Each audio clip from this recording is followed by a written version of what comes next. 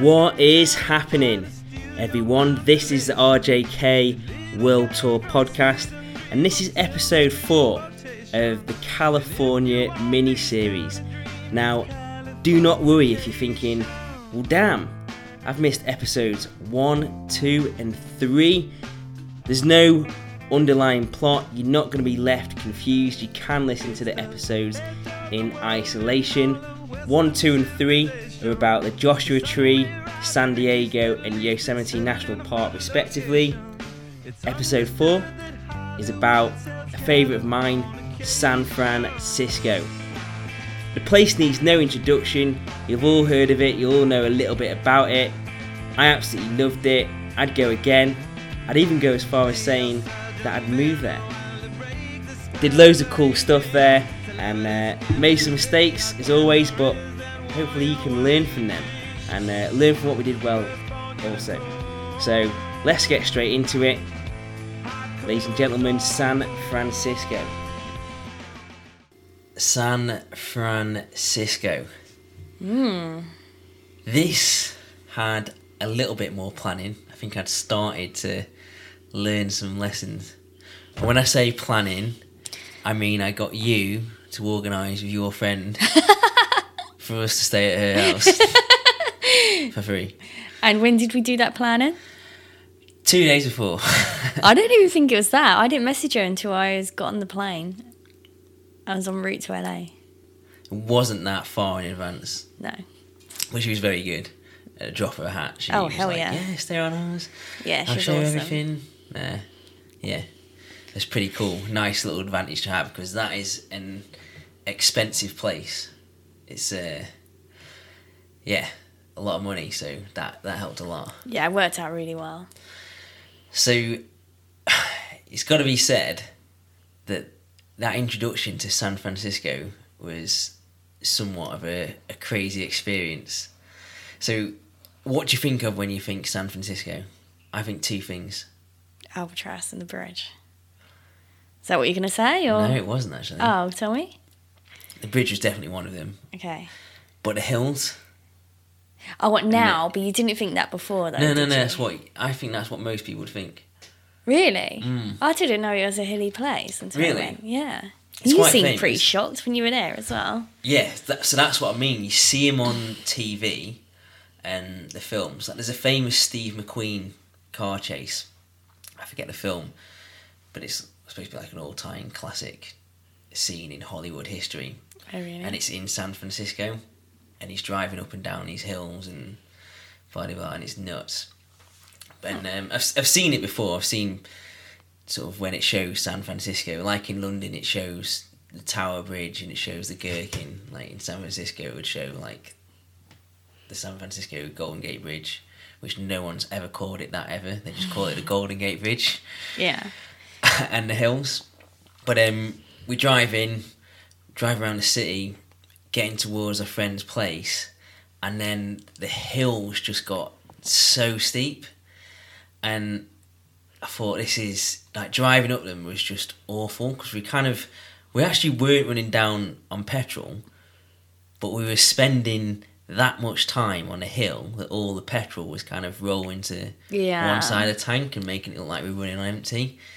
But the junctions, there's no traffic light. It's like the way you work it is you drive to the junction, you give way to your right, but you got to do that whilst driving up a big hill. So you're driving up the hill, you kind of roll into to the top to make sure that you're giving way to your right and there's not a car coming across you. And have I got that right? Give way to your right or left? Anyway, I can't remember. But anyway, you can't just go to the top of the hill and just roll out. You got to go and look left and right. This is all while you've driven up a hill and you come into a stop on this ridiculously steep hill. If you're not careful, you're just going to roll right down to the bottom. So I thought, this is awful. I can't wait to go down. It's going to be so much easier. And then we started going down them and it was just as bad because you get into the junctions and you've like putting your feet on the brake and you're just holding the car from just rolling out. Anyway, pick up a friend and she's like, cool, I know how to park. we had to park on one of the hills, and I was turning into the parking space, which is perpendicular to the hill. And because we're in a van, I'm thinking we're gonna pull in here, and then the van's just gonna topple over. It was really steep. It's absolutely nuts. It's a cool experience looking back, but at the time it was kind of tricky.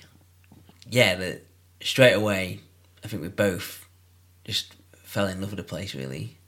Yeah, I think at that whole trip, San Francisco is my favourite. It's kind of the centre of the universe as well, really. Because I remember this conversation in the Uber in San Diego.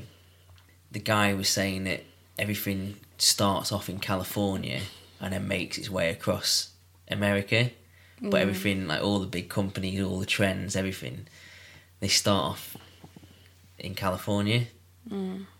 But in the world, like a lot of things start off in, a lot of trends and whatever, they start off in America, and then they spread to the rest of the world.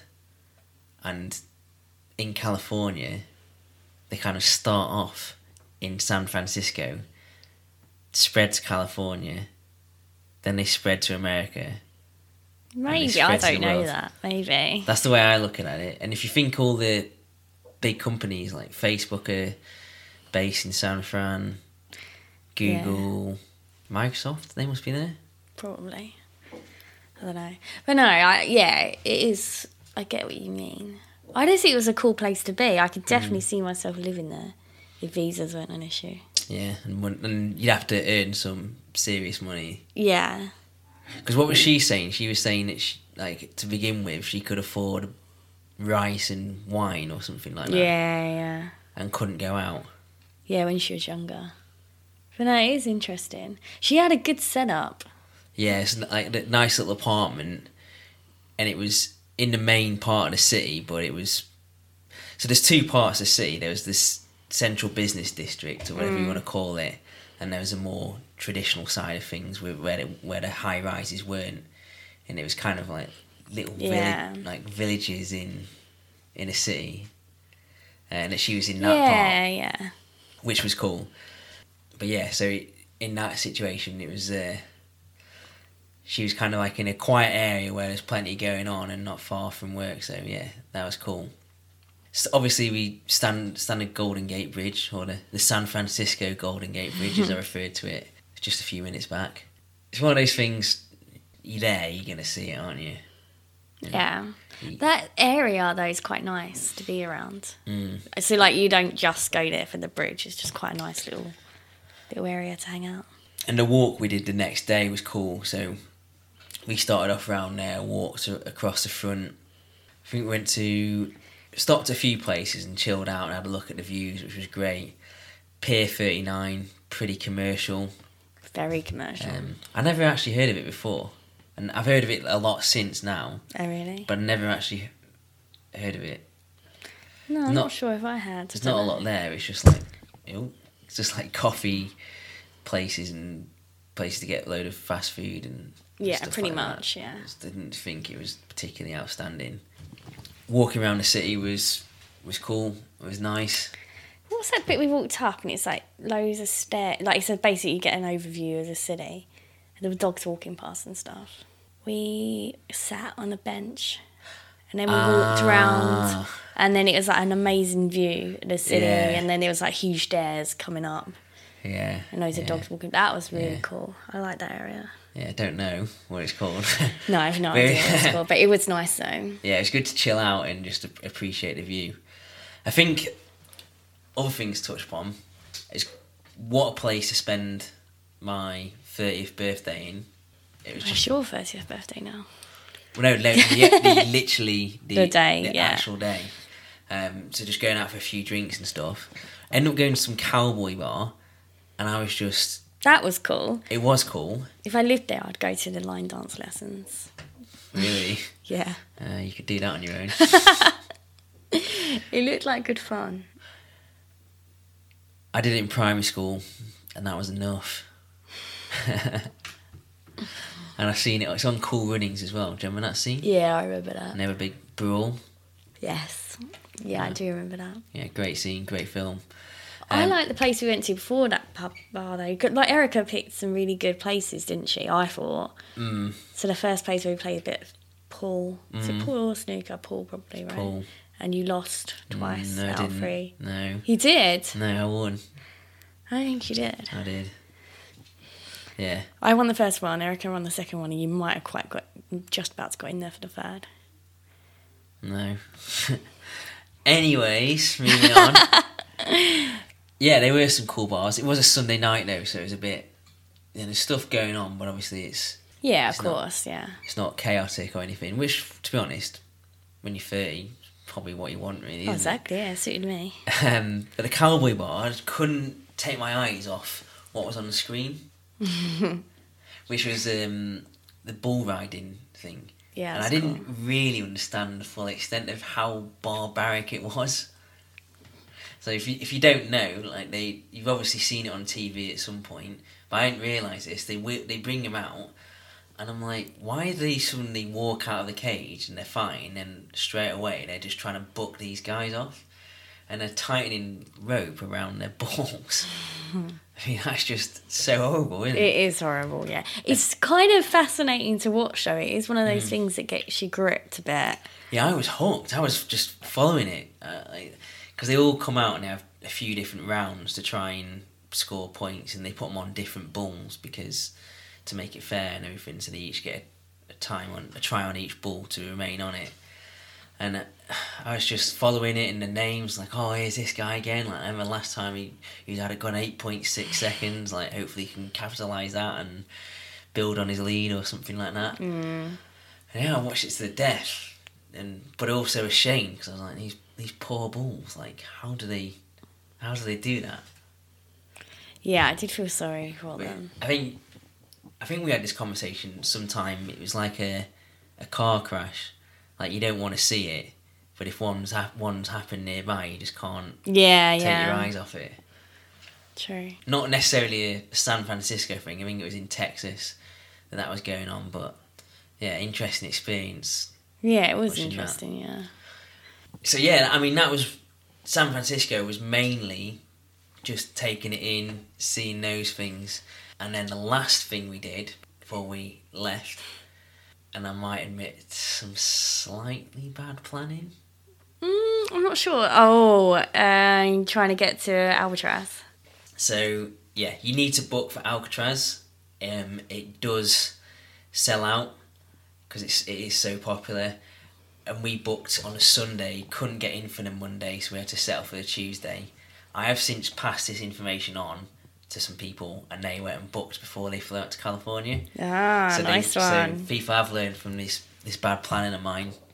It worked out okay in terms of the booking. I think you messed up more on the actual morning of going. Why's that? Because you got us up too late. The night before, I was like, right, what time do we need to get up to be there? And the usual self, with all the confidence in the world, you were like, we get up at this time, and it turned out that's too late. Well, we got there on time.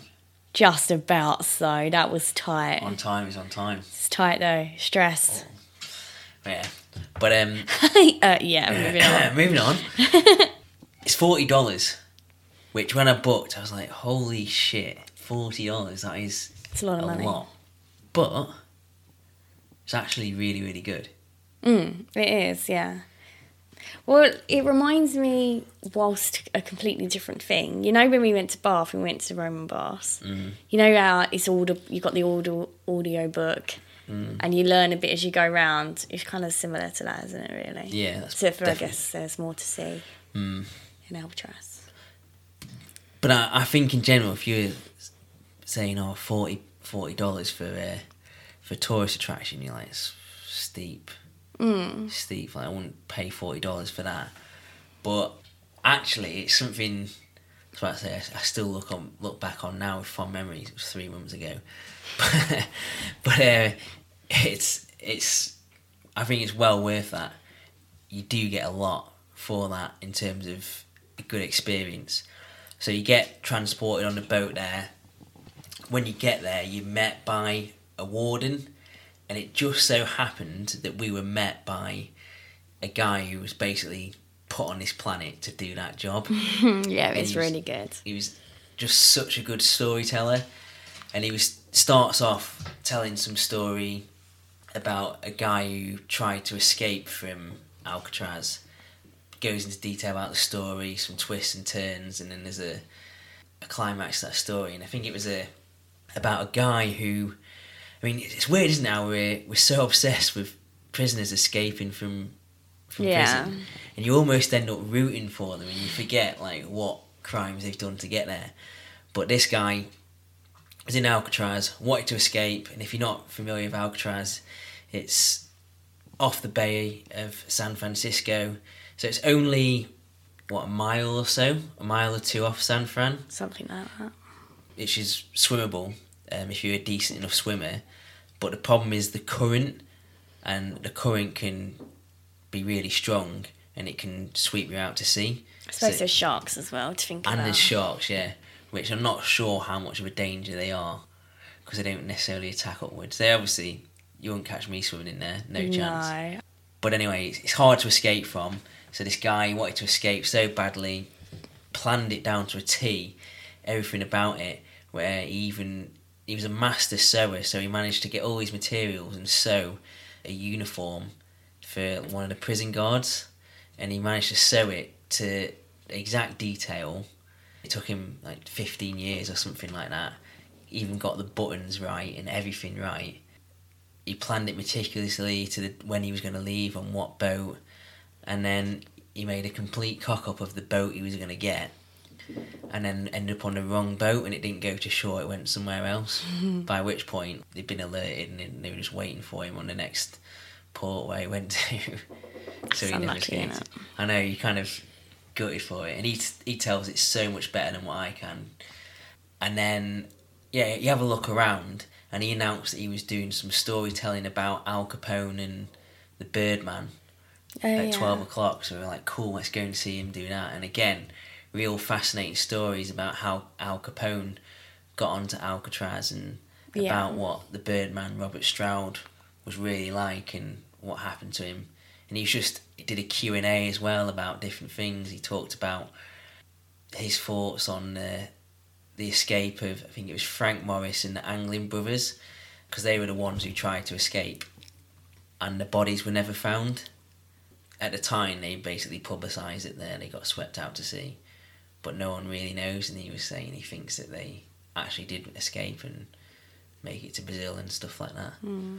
But yeah, real fascinating guy. Some great tales about what Alcatraz was like, and about the famous prisoners there. And then there was like you said, for Bath, if you've ever been to Bath, walking through the Rowan Baths, it's an audio guide, and there's one for the Alcatraz prison where you're going around the cells and going around the dinner hall and stuff like that. But it's really good. Like, it's the best one I've ever done of those. Yeah, it was really good. Yeah, it was interesting. And it was like a show. It had different voices talking to you, and it had different sound effects, and yeah, really, really awesome. And you know, like I say, I'm still remembering it 3 months after. But you might look at the price and think $40, not paying that, but then for the knowledge and memories you get from it, it's worth it. Yeah, I thought it was good. And then that was it. What about the guy at the end? Ex-prisoner. It's a good point. I think it was just a massive sales job. What do you think? Yeah, well, it is, isn't it? He's there to sell his story, his book. So it is a massive sales job. I don't think it's as the guy we really liked that was telling the stories, whilst we did like him, I think he was fibbing a little bit. Yeah, it weren't like, oh my God, today he just so happens to be here. Yeah. It's like, no, he's there quite frequently. Yeah, so you should put some context to it. The amazingly gifted guy that we just talked about, I believe he's called Michael, tells this great story, just real enchanting voice and just real talent. And then at the end of when you greet him, he says, right, you've got a real treat today. Bill Baker's going to be here, my good friend Bill Baker. He was a prisoner here before it closed 60 years ago, and he's a part of a dying breed so-and-so died last week, which means that there's not many like Bill Baker around, and he's going to be here today, so you'll be near the shop, like go in there, shake his hand, get a picture, but please take the opportunity to meet him, because chances like this are running out. So then, you go on the walk, and I heard a few people going, we've got to go meet that guy, Bill Baker. He's a legend. Like, he's gonna, he might die soon. He's 80 something, and this guy Michael said he's really good. Then we see him do his talk on Al Capone, again outstanding, and he mentions again, go and shake Bill Baker's hand. You're not going to get many chances like this. I don't know why we're shaking his hand though. I know what you're getting at. But anyway, we get to the shop, and all of a sudden there's this bright red book right in front of you, like My Days on Alcatraz or whatever it's called, by Bill Baker. It's like, you can't miss this book. And then he's there just like signing copies of the book. Yeah, it's just a book signing, that's all. Yeah. He's got to make a living somehow.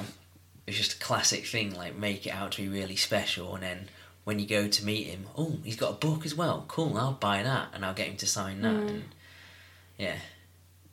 Yeah, and I saw people go up to him, and it was just like a book. So it'd be different if he had a bit of a speech and he was telling us stories and stuff, and then there's an option to buy the book. That'd be much better than just a book signing situation. I wasn't a fan. You didn't like it because you were like, I don't want to give this guy money because he's obviously was a prisoner. So, like, what's he done? Yeah, pretty much. I appreciate he needs to make a living now, and why not? But I don't particularly want to contribute to it. I think I didn't like the fact that they kind of built it up and pretended it wasn't. It was like missold, yeah. I didn't like that about it either. But luckily I'm pretty sharp, so I knew exactly what their game was. And I clocked onto him. I did research him after, and I think that the article had him visiting Alcatraz, and then there was a guard who he shook hands with, and I think they did the same thing with the guard, like, Bill fuckface, that he was a guard on Alcatraz is here today, and you get to meet him, and I think they have different ones every day. That's what I reckon. Because it was similar in S21 in Cambodia, slightly, well, it's a prison that you can go around, like real horrific prison, and actually the prisoners in there were just innocent people, just sort of brought in by the Khmer Rouge, like the dictator's army. So they shouldn't have been there. And there's 3 of them that were still alive, and they were on rotation. So you get one day selling his book, then the next day. Yeah, okay. Like all self-published books and stuff like that. So you wouldn't be able to go into Waterstones and buy one or whatever. But yeah, okay, yeah. But still, yeah, it's just a bit like it was just a massive sales job, and why not? But we're pretty sharp, so can't catch us out. And it was pretty obvious. I would read a book on Alcatraz though. Oh yeah, I would like to, but maybe more from a guard's point of view rather than a prisoner's. I think I'd like to read about the escape attempt, the one, like the successful one. Yeah. Not the one that was. There was one that was really bad, wasn't there, where they just killed a few guards and stuff like that. Oh yeah. Because it all went tits up because the key didn't work in the lock. You get to hear this on the audio tour, by the way. So we won't spoiler alert. I can't really remember the end of it now, anyway. But yeah, that was Alcatraz, and that was San Francisco. There it is, ladies and gentlemen, the centre of the universe, San Francisco. And that's it for part 4. Next episode is the final part of the California mini-series. It's going to be about the rest of the trip and our trip back down towards Los Angeles via Big Sur. And we're going to be summing up our final thoughts about the experience as well. As always, iTunes reviews, get them in. Takes 2 minutes, what's your excuse? And apart from that, my only rule, never fall in love at the San Francisco shore. #RJK World Tour.